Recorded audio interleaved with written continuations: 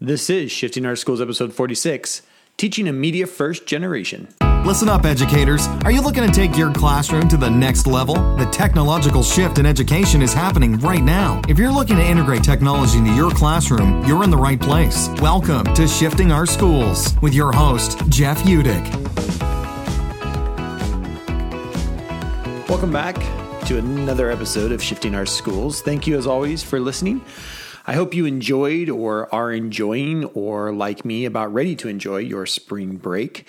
That sign that the end of the school year is near, the little break we get every year. My wife and I are actually headed down to the Oregon coast for a few days to spend some time on the beach, and then, of course, some wine tasting in Oregon, one of our favorite things to do, pastimes to do, wine tasting here in the Northwest, before heading to Burns, Oregon for a conference that I'm doing on Friday, where I'll be keynoting and running a session in Burns, Oregon.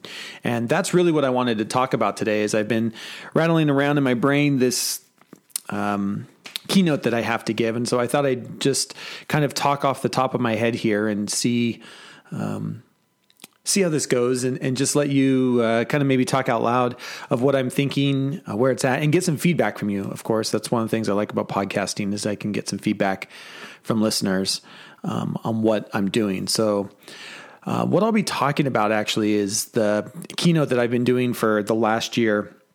And the keynote's title is The New Normalcy, and I really like that title. I've got this screenshot of how fast data is changing that I start with. But the new normalcy to me has been something that I've been kind of evolving. So even though I use the same title for a keynote, when I find a title I like, I'll use it. But the keynotes are never the same. They're constantly evolving based on new things that are coming out there, or things that I'm talking about. And it's been fascinating these last couple weeks. I feel like there's been some really interesting data that's come out, and it's really got me thinking differently about how I'm going to approach this, and even just approaching workshops with this generation in the future. I think one of the things for me is I've been fascinated with understanding generations and trying to understand generations that we teach. I think it's so important for us to step back as educators and to think about, what do generations have in common, and how are the generations in our classrooms different than the way we grew up. It's something that I constantly am thinking about. You know, I grew up mostly in the 80s. The internet didn't come out until I was literally in high school. I learned to type on a typewriter, not a computer, or I spent half my time on a computer, half my time on a typewriter. You know, my parents had a Mac Classic, if you remember. The Mac Classic. I played on an Atari 2600, went and watched Ready Player One last night. Love that book. And part of it is it's made for us, right? A Generation X. That's what that movie's made for, is for us to remember that time period. And the thing I love about generations is that they're different. And in my time period growing up is not the same as the kids today. And I think we have to remember that. My education shouldn't be the same as these kids today. They've been raised differently. They've had different access to different things. We've had different parenting strategies, even on the parenting side, just not on the educational side, of things that have happened. And I got into this, I think the first book that I read, and I'll put all this stuff in the show notes, so you should be able to find it on your phone in the show notes, or I guess over at sospodcast.org in the episode notes as well, where, again, you can leave us a comment or questions there. But the first book that I really read that really resonated with me, and this was back in 2007, 2008, I think, was the book Millennials Rising, The Next Great Generation. And it was that book that really started me thinking about how we have to think differently about each generation in our classroom. And the generation that I had the honor to teach, when I was teaching, come to find out, I didn't know it at the time, they were called millennials, but that's the generation that I taught in the classroom. Those were my kids, and they were raised differently. You know, they had a fourth grade teacher who had gotten this grant that got them 7 computers in their classroom. And I think about that. Like, I didn't have 7 computers in my fourth grade classroom when I was in fourth grade, yet I was able to give that experience to my students. We were doing mock stock exchanges as fourth graders. We had access to things in fourth grade as a teacher that no way did I have access to those things as a fourth grade student. And so I think we have to stop and think about how these generations truly can be affected by the things around them. And that's what I want to talk about today. It's something that I'm really kind of course, passionate about, but I want to talk about the next generation. Is what we've seen is that there's a new generation, and there are 2 articles and 1 piece of research that I want to talk about that has me thinking how we need to approach this generation differently. The first article was released by the Pew Research Group, a group I follow and love all that they do in research and technology in our lives and society today. And it's pewresearch.org, and I'll make sure I put the links in, but pewresearch.org. On March 1st of this year, 2018, they released an article discussing where they are drawing the line between the millennial generation and the post-millennial generation. And the post-millennial generation doesn't have a name yet. Just like the millennials decided what they were going to be called, I truly believe the post-millennial generation will one day tell us what name they believe suits them.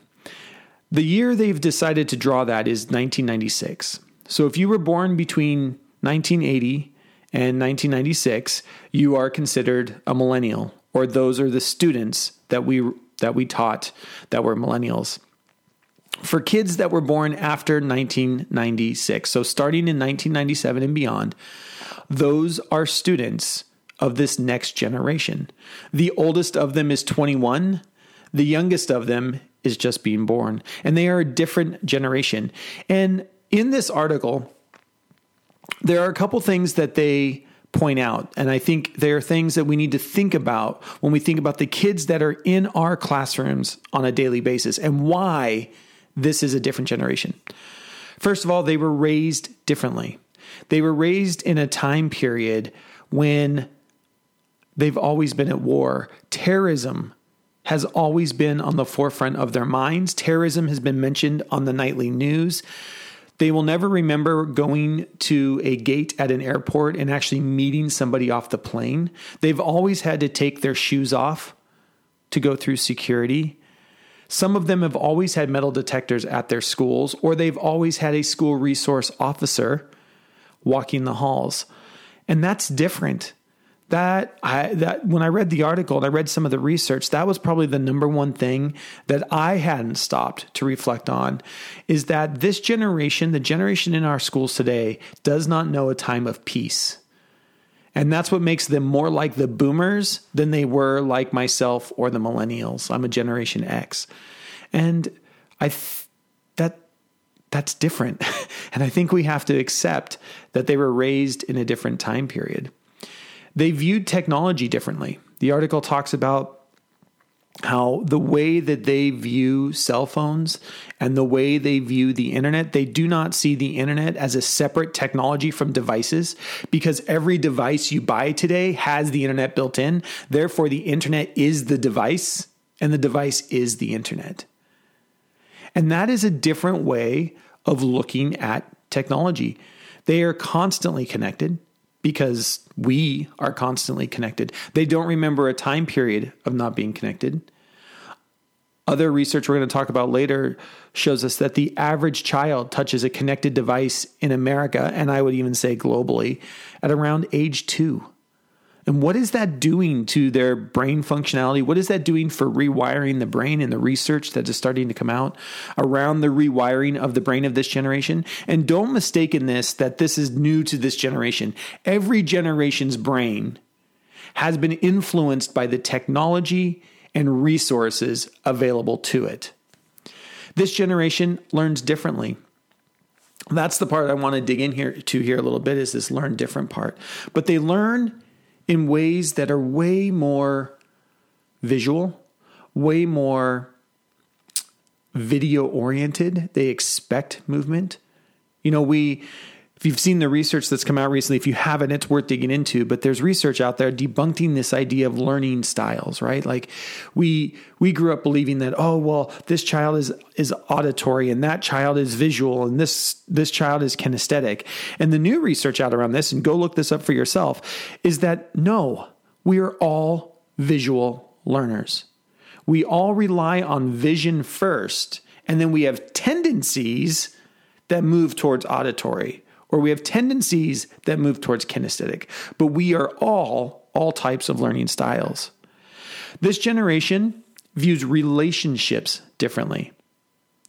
I have 2 millennial friends who have now in long-term relationships. One of them is getting married, who met on Tinder, a dating app. I have some other friends who met on Match.com. And I think we have to think differently about relationships. My generation still has a hard time, I think, even growing up in tech and having phones when I was a teenager. I mean, I remember being in chat rooms, meeting girls in college and thinking how cool that was. And yet I still went to school with girls and met my wife in the physical world at university. And there's so many relationships now that are starting not that way. And not that I think there's a right way or a wrong way, but I think it's different. And I think we have to be okay with understanding that it's different. We don't have to, I say this a lot in my talks, you don't have to like it, you don't have to know it, but at some point we need to respect it. And I think part of understanding how they see relationships because of the connections they have through technology is something that we have to get to, that we respect. The second article that kind of leads into this comes out from the New York Times, and it was written in January of this year, January of 2018. And it was an interview with a bunch of post-millennial generationers. And it's a fascinating read. I'll make sure I link it in here. If you want to go and just read in depthly. And of course, the hard part is this post-millennial generation, the oldest of them is 21 and the youngest of them is 1. And so I don't even know if they know who they are yet, which excites me. I don't know if they know who they are as a generation yet. But I think there are some things that have come out. And again, in this article, a couple things that came out. The kids mentioned that they've always been at war, that they have always been connected, that they are the most diverse generation in America, and they are the most diverse generation globally. They are one of the largest generations globally on the planet. Between them and the millennials, they're going to make up almost 50% of the world's population in a few years. And you start thinking about those are 2 new generations that have a different outlook on the world. According to the students that they interviewed in the New York Times, they believe they can change the world. And I think we're seeing that played out in a lot of places globally right now.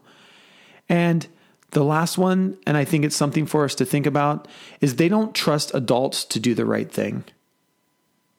That one, I think, hits home. I think that one shocks me. Does it shock me? I guess shock's the wrong word. It doesn't shock me.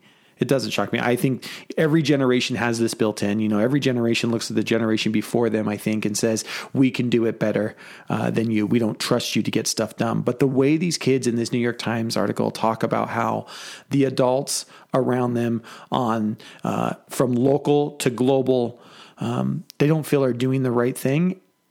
And then you go back to the other one where they believe they can change the world. I think we have a change coming with this generation. I really do. The last piece is research that has come out from Common Sense Media and a census that they just released on the amount of media children between 0 and 8 years of old are exposed to.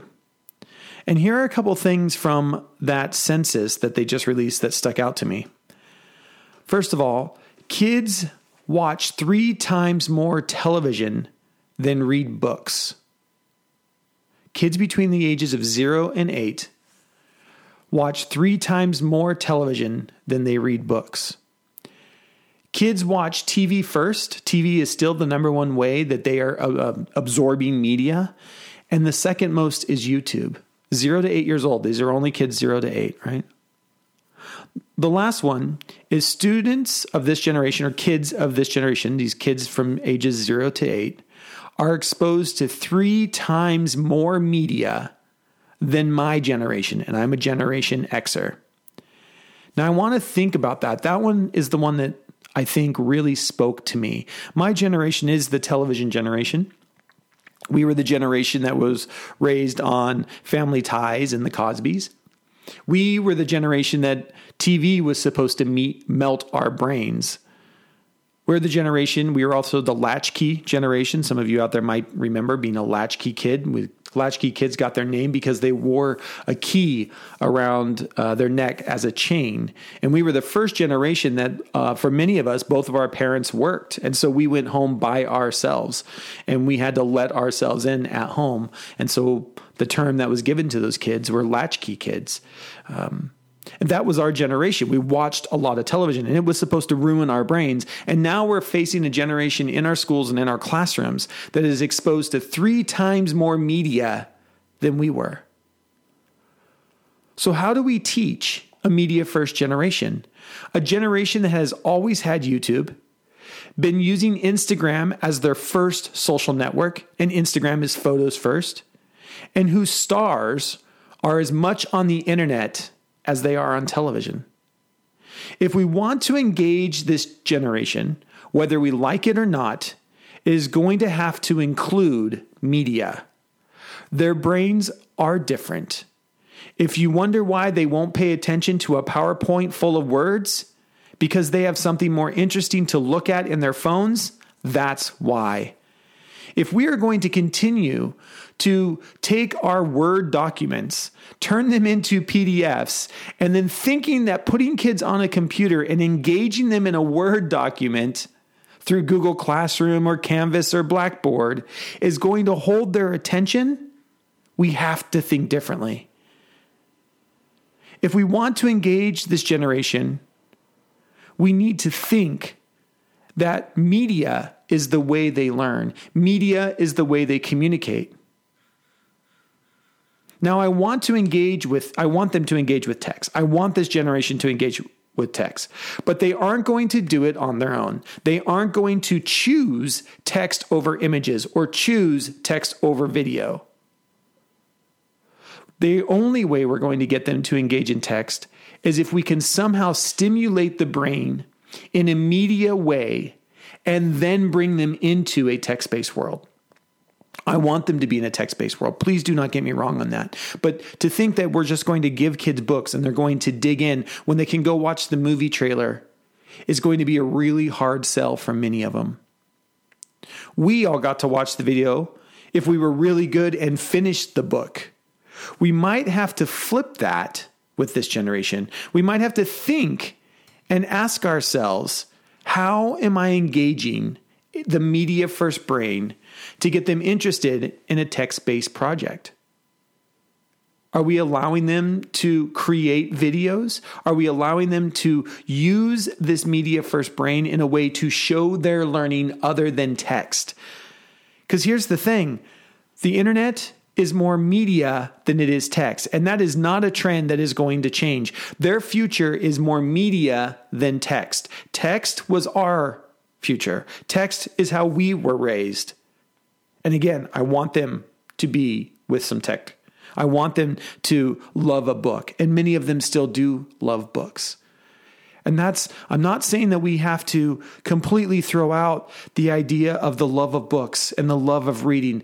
Please don't think I'm saying that. But unless you're truly trying to get kids passionate about a book that they want to read, it might not be the right medium to engage them.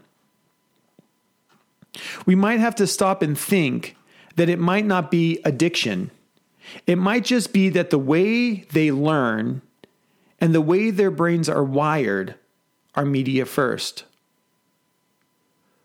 How are we going to change our behaviors to engage a media first brain? One of the first things I talk about with teachers is I hear from teachers all the time about social media, the biggest problem, right? From educators all the time, they complain about this generation. And when they complain about this generation, the number one complaint I get is how they are always on their phones and that they are addicted to social media.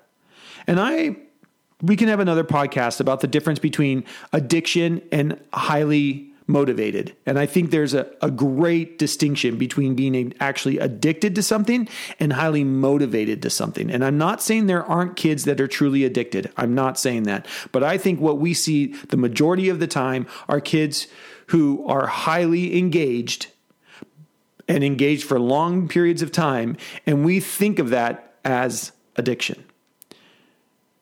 And I think one of the things we have to think about is, why are they in social media? Their social media are all, Snapchat is about images and video. Instagram, about images and video. YouTube, all about video. They're not in Facebook. Facebook is where we write our text updates and we share images. That's not where they're at. That's not how they communicate. They don't communicate even in text, in a text message. They communicate in emojis, images. They communicate in audio files, like they use Vox, and they send each other audio messages. They don't write. And if they do write, it's less than 140 characters. It's in text write, or it's in emails, the way we actually write today. When you stop and think about how you actually write in the real world yourself, how many emails are you writing in a day versus 5-paragraph letters? And you're looking at a generation and trying to say, you're going to need to know how to write a paper. And they will need to know how to write a paper. However, they can also talk that paper into a Google Doc. They can talk that paper and the machine will write it for them. Understanding how to get ideas out, regardless of the medium, is what I want this generation to do.